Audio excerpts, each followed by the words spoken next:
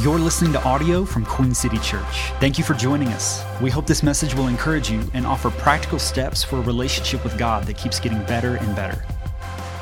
We are in week number 4 of a series that we're calling A New Way to Be Human. And in this series, we're shining a bright spotlight into the life that many of us are living, a life that is categorized as normal. And a life that, if our normal life is often addicted to busy and always in a rush and always on the go and always living with no margin and always spinning a whole bunch of plates, we're maxed out. And the truth is, this type of normal has devastating effects on our mental health, our emotional health, our relational health, and even our spiritual health. In fact, doctors are even calling psychologists, modern day psychologists, are calling the normal life that many of us are living a disease of lifestyle that often leads to us being so stressed and tired and exhausted and worn out, always full of anxiety or even blowing up into full-blown depression. And the truth is, guys, normal isn't working. Normal is not healthy. Normal is not good. There's a part of our soul that knows that we know that we need something more than normal. And the truth is, we don't need to just tweak a few things. We need a whole brand new way to be human. And the good news is that's exactly what Jesus came to bring us. And so all series long, we've been looking at this beautiful invitation from Jesus. In Matthew chapter 11, where in the Passion Translation, he puts it this way: are you weary, carrying a heavy burden? Other translations right here say, are you tired? And I just want to encourage you to answer that question yourself in your heart. Is that you? Are you tired? Are you weary? Are you carrying heavy burdens? Here's the invitation from Jesus. Come to me. I will refresh your life. For I am your oasis. Simply join your life with mine. Learn my ways, and you'll discover that I'm gentle, humble, easy to please. You will find refreshment and rest in me. For all that I require of you will be pleasant and easy to bear. And here's what these verses are saying. These verses are saying that the solution to our normal life, our disease of lifestyle, where we are constantly busy, tired, and exhausted, is following Jesus. It's literally living the way that he lived, doing the things that he did. In fact, in verse 29, I love the invitation from Jesus in these verses where he just simply says, learn his ways. Like, come learn my ways. In the Message paraphrase, it puts it this way: learn the unforced rhythms of grace. And that's what we're doing in this series. We're taking a look at the life of Jesus and looking at this person that we're called to follow. And does he have these rhythms in his life that if we implemented those rhythms in our life, we could actually tap into the more and better life that he has for each and every one of us? And last week, we talked about the importance and the necessity of this one rhythm that we see Jesus experiencing over and over again, and that's going to what we called the quiet place. Maybe it's your devotional time, or I call it my quiet time. And it's consistent time where you intentionally spend quality one-on-one time with God. Like, that should be a rhythm of our life. And this week, we're going to be talking about another rhythm from Jesus's life that has the potential, I believe with all of my heart, to change your life. I believe this rhythm that we're talking about today has the ability to take our trust in God to a whole new level. I believe that this rhythm that we're talking about today can increase our dependency on God. And I believe it has the power to literally break off the addiction to busyness that many of us has. And to set this up, I want to tell you a story. And it's in this book by Parker Palmer. It's a book called A Hidden Wholeness. And in this book, he tells a story of farmers that back in the day in the Great Plains area of our country would prepare for severe winter blizzards by tying a rope Some people earlier today said, oh, the eternity rope. No, I got more than just that, okay? It's not red at the end, okay? That'll come. Oh, something just broke. It got looser. Okay. But in this book, he told a story that farmers would tie a rope during these blizzards, that they would do that by tying a rope from their house to their barn. Now, the reason why farmers would do this is because how this came about was because many times those blizzards in that area of our country would hit so fast and so strong and so suddenly that people would actually freeze to death in their backyard, wandering around trying to find their home. And so this discipline came about, this proactive discipline of tying a rope from the house to the barn so that whenever the storms would hit, all we got to do is find this rope, and this rope would safely lead us back to health and to our home. Now, here's the truth. Here's the reason why I tell that story. Because many of us right now are living in a blizzard. Now, thankfully, we're not living in a physical blizzard. But many of us, make no mistake about it, we are living in an emotional blizzard called our packed schedules, called our out-of-control pace of life, where we have so many things at times come in like a wave and a flood. And there's so many things to do, and there's not enough time to do it. And there comes this blizzard of our inability to stop.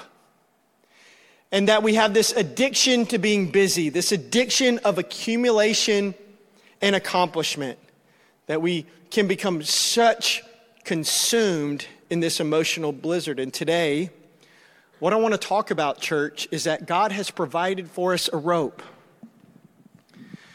to be able to get through and survive this severe emotional blizzard. I want to talk to you about a rhythm that was actually a part of Jesus's weekly schedule. Today, if you're taking notes, which I hope you are, we're going to get very practical today. I think it's going to help you. I want to talk over this subject of the Sabbath. Something that's not talked about a whole lot in 2023, but I want to talk to you about this rhythm that was in Jesus's weekly life. This was a rhythm that Jesus actually described in Mark chapter 2, verse 27 as something that, listen, that this was made to meet the needs of people. Isn't that amazing?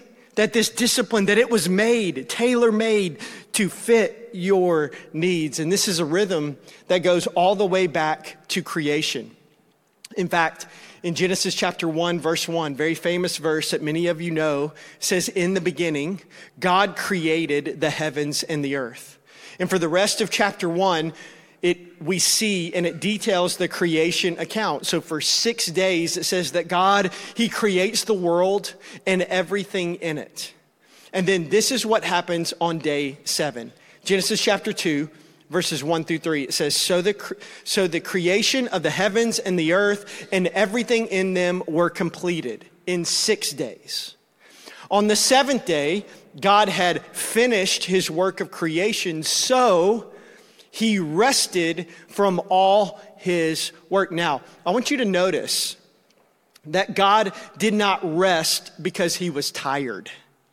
Theologically, God cannot get tired. Like, God rested not because he was tired. Listen, God rested because he was finished. Listen, God's rest was a rest of completion, not exhaustion. And it goes on to say in verse 3, and God blessed this day of rest, this 7th day, and declared it holy. That word holy means set apart, because it was the day when he rested from all his work of creation. So notice the rhythm. If we read Genesis chapter 1 and 2, it says that God, he created for 6 days and then he rested for 1 day. But I want you to think about this, and I'm going to need a little bit of participation. It's okay to talk back a little bit in church, so I need some literal help from you. If you're online, feel free to say something at your home or type it in whatever chat that you're in. But I want to ask you a question. So on day 6, what did God create? People. He created Adam and he created Eve. He created people. Now, let me ask you one more question. What did God do on day 7? Rested. So think about this. So people's first full day alive was a day of rest. So from day 1 of humanity, God is teaching you and me that this rhythm that he created is so important. In fact, it's essential. Now, the theological term for this day of rest is this word Sabbath. And it comes from the Hebrew word Shabbat that literally means to stop. Now, I've been working on a definition, and here's my best definition of this word Sabbath. And it's God's rhythm of setting apart one day a week to stop working, to intentionally rest, delight, and worship. If you want to know what does this word mean, it's God's rhythm of setting apart one day a week to stop working, to intentionally rest, delight, and worship. And by the way, this right here is a big deal to God. And here's how I know. Because it made God's top 10 list.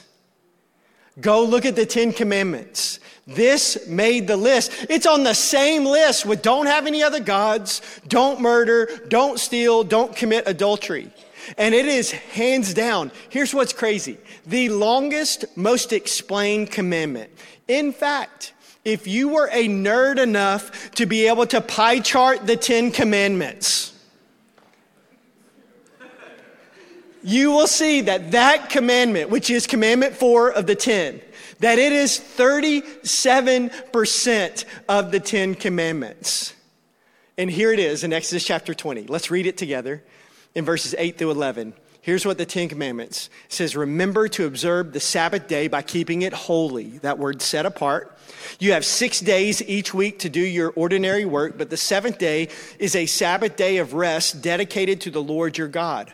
On that day, no one in your household may do any work. This includes you, your sons and daughters, your male and female servants, your livestock, your dogs, your auntie, everybody, and your foreigners living among you. For in 6 days the Lord made the heavens, the earth, the sea, everything in them. But on the 7th day he rested. This is why the Lord blessed the Sabbath day and set it apart as holy. Church, get this. This is the only spiritual discipline in the 10 Commandments. That's it. You will not find go to church in it. You will not find read your Bible. You will not find giving money away. You will not find serving.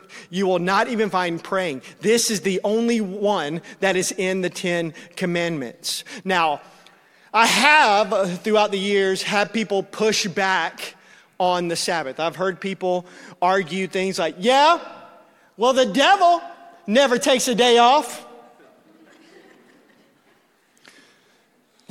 Listen, even if that's true, I do not want to model my life and the patterns of my life after the devil. I've read the book, he loses. It is a losing strategy. I've also heard some people say, that's Old Testament. Pastor Brian, that's OT.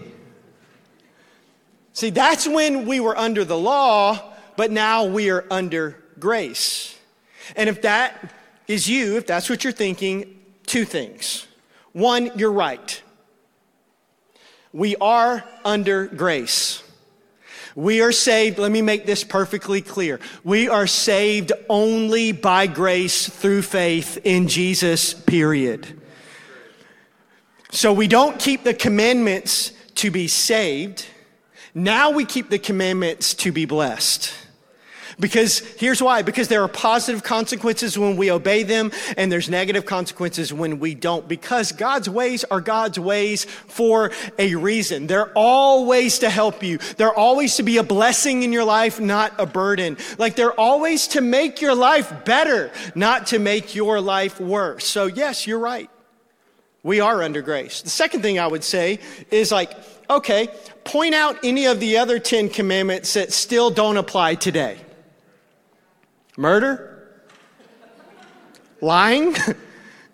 Sorry, officer, I know that I murdered them, but your boy is under grace. I mean, it just doesn't apply. It's OT. No, it's not how it works.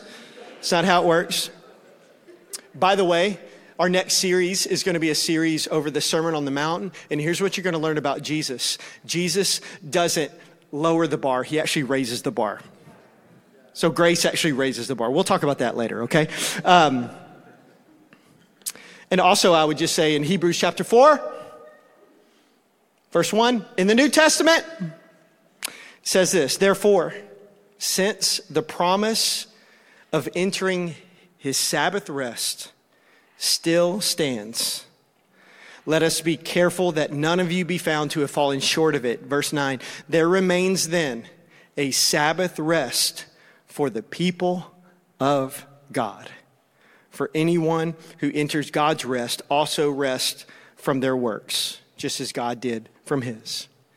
So my question today is, okay, so why is this timeless commandment? Why is this important rhythm that we see in Jesus' life, why is it so important? And I thought of a lot of reasons, but I thought I would just give you 3. So let me give you 3 of the 67 reasons why I think this is such a big deal. Write these things down. Number 1, here's why it's such a big deal, is the Sabbath gives God the opportunity to supernaturally provide. That's why it's so important. Because of the Sabbath, it actually gives God the opportunity to supernaturally provide. Now, in your Bible, the very first time that this principle is mentioned, the word Sabbath, the very first time that that word is used in the Bible is Exodus chapter 16. It's actually 4 chapters before the 10 Commandments were given in Exodus chapter 20. And the context is that the people of God were in the wilderness, which was a time in between getting out of slavery in Egypt and entering into the promised land. And they were traveling in a very large group. Most scholars believe that this was up to 100 people that were all traveling in one group through the wilderness, which meant that they had very limited resources, including food. And it says that God, he started to supernaturally provide food from heaven every single day called manna. And the Bible also says that this manna was only good for one day, that God would provide just enough for them to make just what they needed for that day. That's why Jesus says, give us this day our daily bread. And so they would get their daily bread. But if they tried to save it, that bread would actually spoil the next day. It was God teaching them a way to I'm going to provide for you every single day. And so that's the context behind the very first time that this word is used in Scripture. And here's what it says in Exodus chapter 16, verse 23 through 26. He, being Moses, their leader, he told them, this is what the Lord commanded. Tomorrow will be a day of complete rest, a holy, and that's the first word that it's the first time it's ever used, a Sabbath day set apart for the Lord. So bake or boil as much as you want today and set aside what is left for tomorrow. So they put some aside until morning, just as Moses had commanded. And in the morning, the leftover food was wholesome and good, without maggots or odor. Moses said, eat this food today, for today is a Sabbath day. Dedicated to the Lord, there will be no food on the ground today. You may gather the food for 6 days, but the 7th day is the Sabbath. There will be no food on the ground that day. Here's what God's saying. God is saying, I'm not going to provide for you on day 7 because I provided for you supernaturally on day 6. And by the way, this is just like the principle of tithing. I don't know if you know this, but God's math doesn't work the same way that ours does. This is just like the principle of tithing, because tithing is believing that God can do more with 90% of your finances than you can do with 100%. Listen, Sabbath is the tithe of your time. It is believing that God can do more with 6 days than you can do with 7. And let me just go ahead and just say, that goes against your logic. That goes against what's normal. That goes against the message of culture. That goes against the American dream. It just does.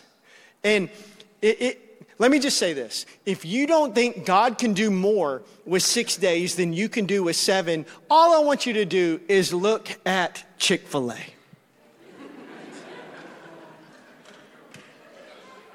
Christian chicken. The gospel bird. I mean, just manna. Modern day manna from heaven. In a fast food restaurant industry, where most are open 7 days a week, many of those open 24 hours a day, they are only open 6 days because of this principle. And get this, they make more per restaurant than McDonald's, Starbucks, and Subway combined. Isn't that awesome? Now listen, that is, give them praise, okay? I don't know if you didn't hear what I said. I mean, I threw out 3 heavy hitters out there. I didn't talk about some Bubbo fast food. I talked about these heavy hitters. And it says that they make more than that combined. See, the Sabbath, we got to get this principle, that it gives God the opportunity to supernaturally provide. Here's the second reason why I think it's so important, is that the Sabbath gives us the opportunity to trust God. Not only does it give God the opportunity to supernaturally provide, it also gives us the opportunity to trust God. Let's go back to that story in Exodus chapter 16. After God said, guys, I'm going to supernaturally provide for you, this is what happens next. In verse 27, some of the people went out anyway on the 7th day, but they found no food. In other words, they did not trust God. And here was God's response. He asked Moses, how long will these people refuse to obey my commands and instructions? And maybe you read this with this tone. Like, how long will these people refuse to obey my commandments and my instructions, with a big scowl on God's face? That's not how I read this. I read it as him like saying, just when will they trust me? Like, when will they trust that my way of life is actually better than their way of life? Like, how long will they keep doing things their way when they're sacrificing the life that I have for them? If you want to know what is at the very heart of this principle that we're talking about today, this rhythm, this spiritual discipline that was in Jesus' life that should be a rhythm of our life, if you want to know what's at the very core of it, it is this question: do I really trust God? That is what this principle is about. Do I really trust God? Do I really trust that God's ways are better than my ways? Do I really trust that God and God alone is my provider? Not me, not my job, not my company, not my clients, that God is my provider. Do I really trust that with God, I can accomplish more in 6 days than I can without God in 7 days? See, the Sabbath, it gives us the opportunity to trust God. And then the last thing that's really important you got to get is number 3, that the Sabbath is coming one way or another. It's coming. The Sabbath is coming one way or another. Listen, you can ignore this as long as you want, but it will eventually catch up to you. Let me put it this way. You either choose to stop, or something will eventually stop you. Here's why. None of us are made to go nonstop. None of us are made to just keep going. And now, I don't care who you are. I don't care your personality. I don't care your capacity. I don't care how tough you are. No days off. I'm telling you, none of us are made to go nonstop. And when you try, you will go against the grain of how God designed you and how God designed life. And like a wise man once said, when you go against the grain, you're bound to get some splinters. And in this book, The Ruthless Elimination of Hurry, which is a book that I highly recommend. We're actually getting a lot of our content of this series from this book. It could be a good way to kind of learn more. The author of this book, he writes this. And by the way, when I read this, I was like, I got to read this to the church verbatim because I wrote it. I wrote in the margin, wow. So prepare your heart for some wow, okay? This is what he writes. He says, the last time a society tried to abandon the 7-day week was during the French Revolution. They switched to a 10-day work week to up productivity. The result was disaster. The economy crashed, the suicide rate skyrocketed, and productivity, it went down. It's been proven by study after study, there is zero correlation between hurry and productivity. In fact, once you work a certain number of hours in a week, your productivity plummets. Want to know what that number is? 50 hours. Ironic, that's about a 6-day work week. Almost like God knew what he was doing. One study found that there was zero difference between workers who worked 70 hours and those who worked 55. Could God be speaking to us even through our bodies? Wow. Wayne Muller, he puts it this way: if we do not allow for a rhythm of rest in our overly busy lives, illness becomes our Sabbath. Our pneumonia, our heart attack, our accidents create Sabbath for us. I recently heard a story of a businessman in the country of Japan who for years worked as many as 110 hours a week.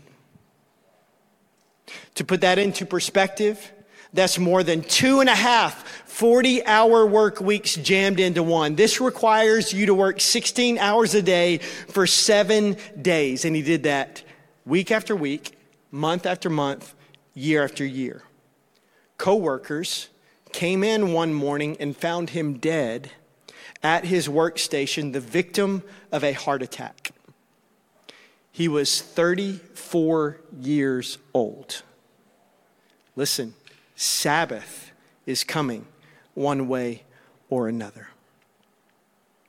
Now, to end, I would love to get very practical because I get asked a lot when a conversation like this comes up, like, that's cool. I buy into all that. I tried to give you the why. I tried to give you why this is so important, the top 3 principles that I could think of to kind of sell you on this needs to be part of your life. But the question inevitably switches to how. Like, what should I do? And here's the number one question that I get asked on this topic. What should I do on the Sabbath? Like, what should I do? Now, let me give you 4 things, and I got to go super fast because I'm almost out of time, and we got to baptize some people, okay? Here's number 1. I'm going to go through these fast. The first thing you should do is you should stop. You got to stop. Specifically, stop working. The clearest thing in the Bible about the Sabbath is what you should not do, and that is work. So don't do any work related to your job. However you put money in your bank account, however you put food on your table, don't do work. No meetings, no emails, no receipts, no conference calls. Listen, it can wait one day. Now, let me say this, don't be legalistic. There are times when something unavoidable comes up, like a really time-sensitive emergency. I understand that. That happens to me too. Jesus, he even says in Matthew chapter 12 that if your ox falls into a ditch on the Sabbath, pull him out. Don't leave your ox in there. What's wrong with you? Get your ox out that ditch. Jesus said, it's in the Bible. It's in there. But I will say that if your ox falls into the ditch every single week, you may not be doing your job the best way. Like, you may have some really bad systems attached to your job. Listen, that should be the exception, not the rule. So, what should you do on your Sabbath? The very first thing is you got to stop. Here's the second thing, rest. You got to rest. And by the way, that doesn't mean sleep all day. That doesn't mean, hey, on your Sabbath, just be super lazy and sleep all day long. Even though I highly recommend sleeping in with no alarm and or allowing yourself to take at least one nap. But it's more than that. That's not what it means by rest. See, it's resting your mind. See, some of you have a very high demand on your mind job. You spend your whole work week thinking, problem solving, creating, doing all that. You need to have a time where you get to turn that off, where you get to rest from decision making, problem solving, creating. I heard it said that if you work with your mind, rest with your hands. If you work with your hands, rest with your mind. So it's resting from your mind. It's resting from your normal pace and like normal busyness of life. It's resting from the things that distract you from being present and disrupt your peace. That might mean that you need to once a week turn off the news or not be on social media. If that does that to you, if that only stokes the fire of busyness and comparison and all these things, shut it down for a day. I promise it'll be there the next day. You'll survive, but it's resting. Here's what it really is. It's asking yourself this question. What drains me physically, mentally, emotionally, and spiritually? And then rest from those things. Answer that question, write some things down, and then don't do those things for a day. That's what that means. So you got to rest. Here's number 3, delight. So not only stop, rest, but also 3, delight. You have to delight. Here's what that means. Do the healthy things that bring you life. Do the things that are good for your soul. The things that bring you so much joy, peace, contentment. Do the things that recharge you and refresh you and fill you. That might mean delighting in God, delighting in God's creation, delighting in relationships, delighting in your spouse, delighting in your children, delighting in friendships, delighting in good conversation, delighting in good food. But just spend some time delighting. It's asking yourself this question. It's the opposite. What brings me life? Physically, mentally, emotionally, and spiritually. It's asking yourself that question and then just doing those things. It's delighting in those things. And by the way, that's going to be different for each and every person. There's not this one size fits all Sabbath in a box that everybody can do. Because what may bring me life may not bring you life. So I'm not up here telling you all the things that I do so that you can do those things. I'm saying you go ask God that question and write those things down and then delight. Give yourself permission to be able to do that. And here's the last thing that you got to do. Not only stop, rest, delight, but also number 4 is worship. Is worship. By the way, this is what makes your Sabbath different than a day off. Because when I say worship, I don't just mean singing in church. Think way bigger than that. Here's what I want you to think of when you think of that. Because maybe you just think, okay, so I just sing. Okay, no, think of this. On the Sabbath, intentionally do things that realign your heart towards grateful recognition of God's character and God's goodness. That's what I mean by that. In other words, do things that remind you of who God is and what God does. And that can look a lot of different ways. Yes, it could be going to church. I know many people that this is their Sabbath day, and part of their Sabbath rhythm is going to the house of God, lifting up the name of Jesus, encountering the presence and the power of God in worship, hearing the absolute best preaching you've ever heard in your whole life. Talking with people in the lobby, meeting new people, serving on a team, helping make this thing happen, feeling so fulfilled, walking in your God-given purpose, teaching kids Jesus on their level, playing the keys like Lusan. Like this is part of maybe what you can do on your Sabbath. But listen, it's a Sabbath day, not a Sabbath hour or a couple hours. And so maybe it's later today, I'm just going to rest. I'm just going to take a nap and just trust God. I'm going to have an amazing conversation, or I'm going to read a book that's going to help me grow, or maybe I'm going to have a uninterrupted, not on the clock, quiet time with God. I'm just going to let him just speak to me.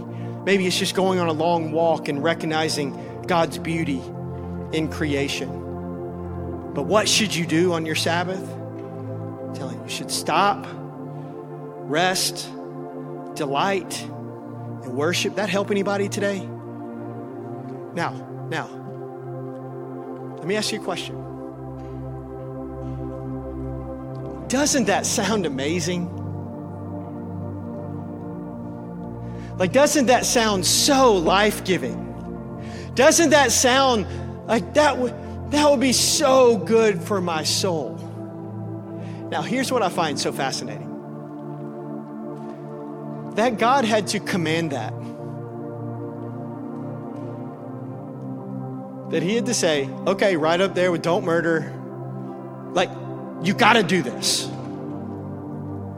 Because part of me would be like, why does he have to convince us of this?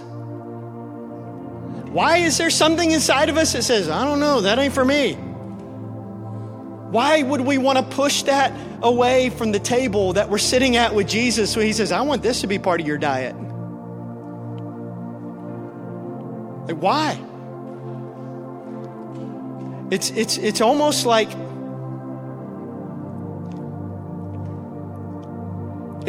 our default setting is not to do this. It's almost like if we're not intentional, we will always end up left to our own devices. We will drift towards always being busy, in a hurry, maxed out, exhausted, stressed out, worn out. But today, I hope that the Holy Spirit of God is speaking directly to your heart. And he is helping you see, and maybe your eyes are opening to the fact of what he said in Exodus chapter 16, verse 29, that is just as true today as it was on that day when God says that I want you to realize that the Sabbath is the Lord's gift to you. It is like every single day, this gift is like God saying, hey, I'm giving you a once a week holiday. And it's a gift to your life. So church, let us, like the words of Hebrews chapter 4, verse 11, let us therefore make every effort to enter that rest. I want you to bow your head and close your eyes. And before we end today, let's hear from God for a moment. Let's just take some time. And I would love for you to pray this prayer. Would you just ask God right where you're at, God, what are you saying to me? What are you speaking to me? Ask him that. Maybe ask him this, like, what does my response need to be to this message? How can my tomorrow be different because of what you're saying to me today? And maybe your response is very, very, very practical. I tried to get as practical as I could. Maybe it's, this isn't part of your rhythm.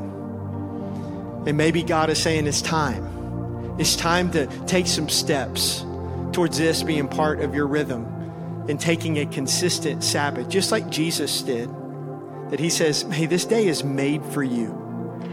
Maybe if like that seems so overwhelming, your life is so maxed out, you can't even imagine doing that. Start somewhere. Start with half a day. But work your way towards a full day. Maybe it's to implement one of those very specific things, and maybe you need to do more delighting. Maybe you need to rest for some things intentionally. Maybe you need to go and answer those questions. What gives me life, or what really takes away? And so just ask that question, God, what are you saying to me? But here's what I want to end with.